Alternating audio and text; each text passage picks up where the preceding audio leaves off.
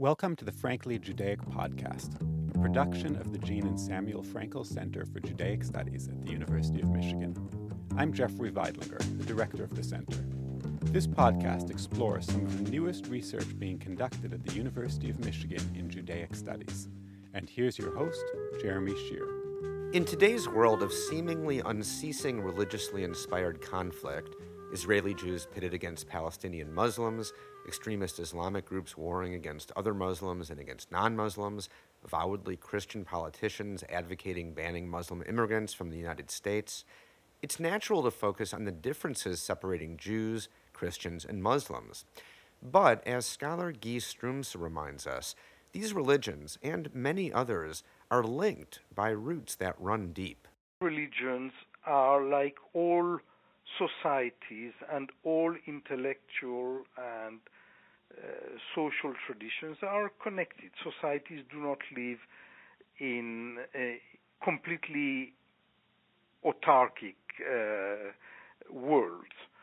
Certainly, traditions which both in terms of structures and in terms of history or genetics have much to do with one another. Judaism, Christianity, and Islam have what Wittgenstein would have called family resemblances. Early Christianity claims to be the new Israel, and early Islam, in the Quran, you have clear statements that the religion of Islam described in the Quran is not the religion of Muhammad, it is the religion of Abraham. And the Ummah of Islam is coming back to the true religious tradition of Abraham that has been abandoned by both Jews and Christians. Strumse is Professor Emeritus of Comparative Religion at the Hebrew University of Jerusalem, Emeritus Professor of the Study of Abrahamic Religions at the University of Oxford, and a Fellow at the Frankel Institute for Advanced Judaic Studies at the University of Michigan. He says that Judaism, Christianity, and Islam are best studied in comparison to tease out their linked origins and how these religions continued to influence each other over time. The birth and early development of Christianity is one pertinent example.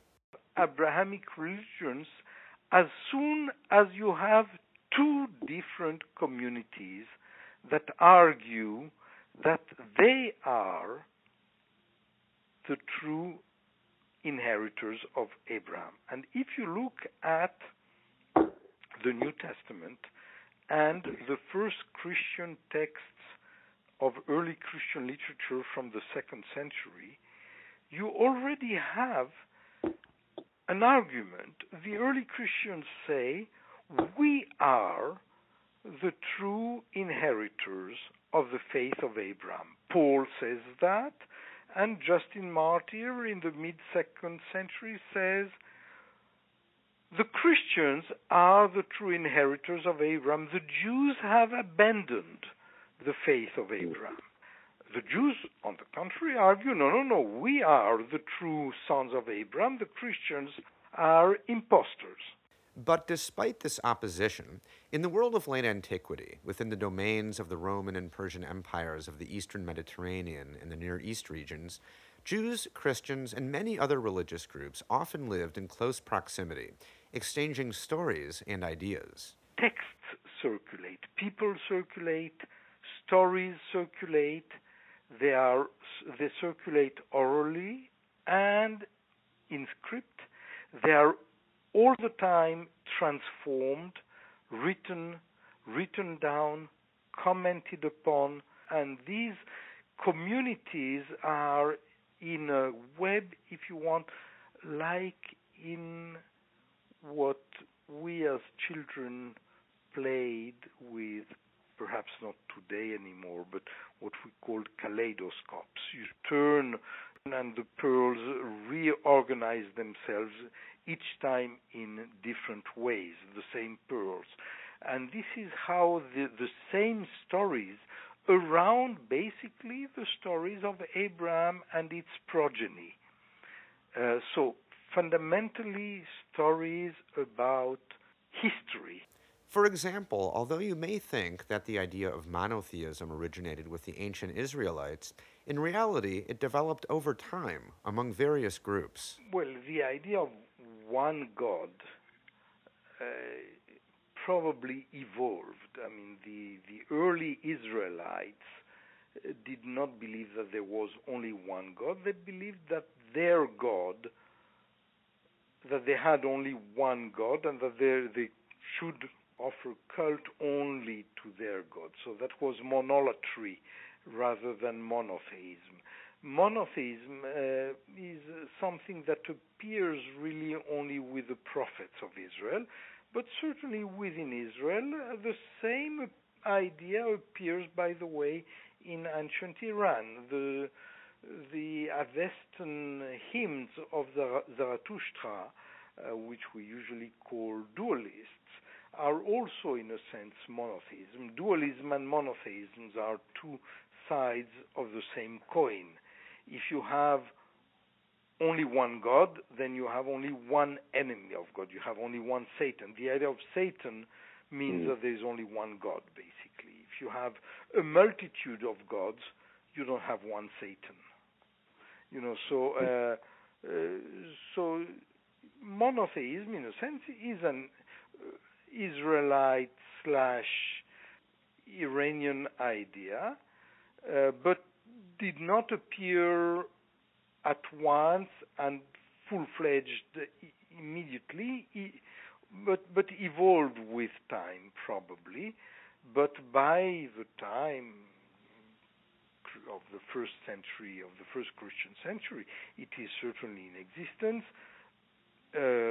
mainly among Jews. This idea of a single, all-powerful God that ruled the universe helped Christianity eventually gain dominance in the Roman world, catapulting Christianity to preferred status and relegating Judaism to a tolerated faith. Christianity, in a sense, was Judaism made easy. And suddenly it picks up, it becomes much more convincing than the gods of old that were not convincing. And in the early 4th century, the emperor, Constantine, realizes that the last attempts of the emperors at persecution have not been successful and doesn't work, and gives up on persecution and basically accepts Christianity as a fact of life in the empire, and eventually the emperors accept very soon, but before the end of the 4th century, the emperors convert and accept Christianity as the religion of the empire, thinking that the empire needs one religion, and thinking that one God may be a better solution for one empire, that the one God will keep the one empire together.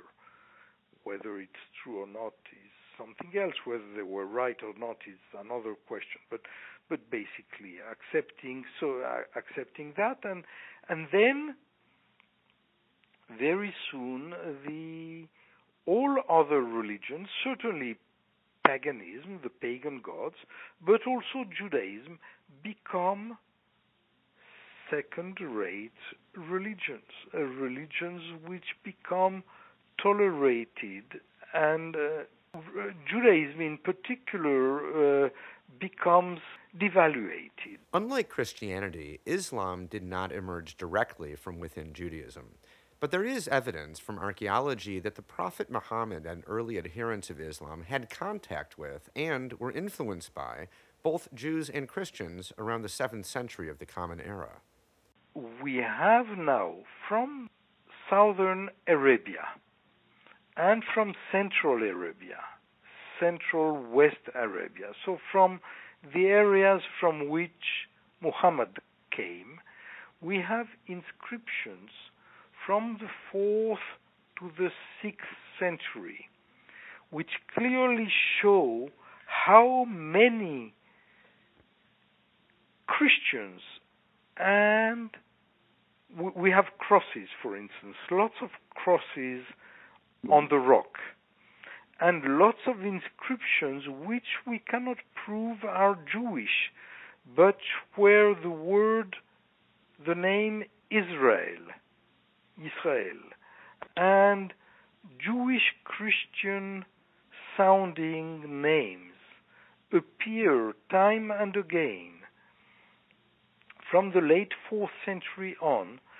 So it seems very clearly that the milieu in which early Islam grew, was born, was established, was to a great extent a milieu in which Jewish Christian groups of various kinds were prominent. Similar to how Christianity defined itself as an offshoot of and ultimately opposed to Judaism, early Islam defined itself as related to but ultimately overriding both Judaism and Christianity.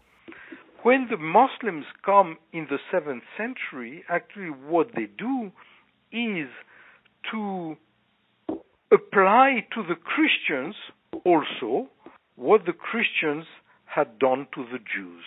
So the Muslims, the Quran says about the Christians and the Jews what the Christians had said about the Jews. And the Quran says both the Christians and the Jews have corrupted the true words and the true faith and the true religion of Abraham.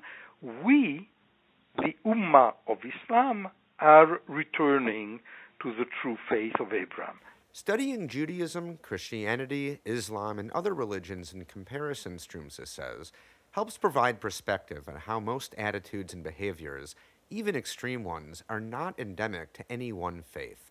For example, today, radical Islamic groups may be more actively violent than other religions, but all religions have gone through violent periods and have given rise to violent ideologies over time. Christians, certainly in America, can be very violent and can murder in the name of Jesus Christ. As we know, they have done that in the past, and they do that today in family planning clinics and so on. So murdering in the name of God is not something that is limited to Islam. It happens also among Jews in the occupied areas of Palestine. It happens in India. Hindus can be very violent, and even Buddhist monks can be very violent and murderers. So no religion has the prerogative of violence. I think the study of religion can help us understand better what mechanisms are being used to promote religious violence, and if we understand the mechanism better, hopefully we will be able to fight religious violence better. Thanks for listening to the Frankly Judaic podcast, a production of the Jean and Samuel Frankel Center for Judaic Studies at the University of Michigan.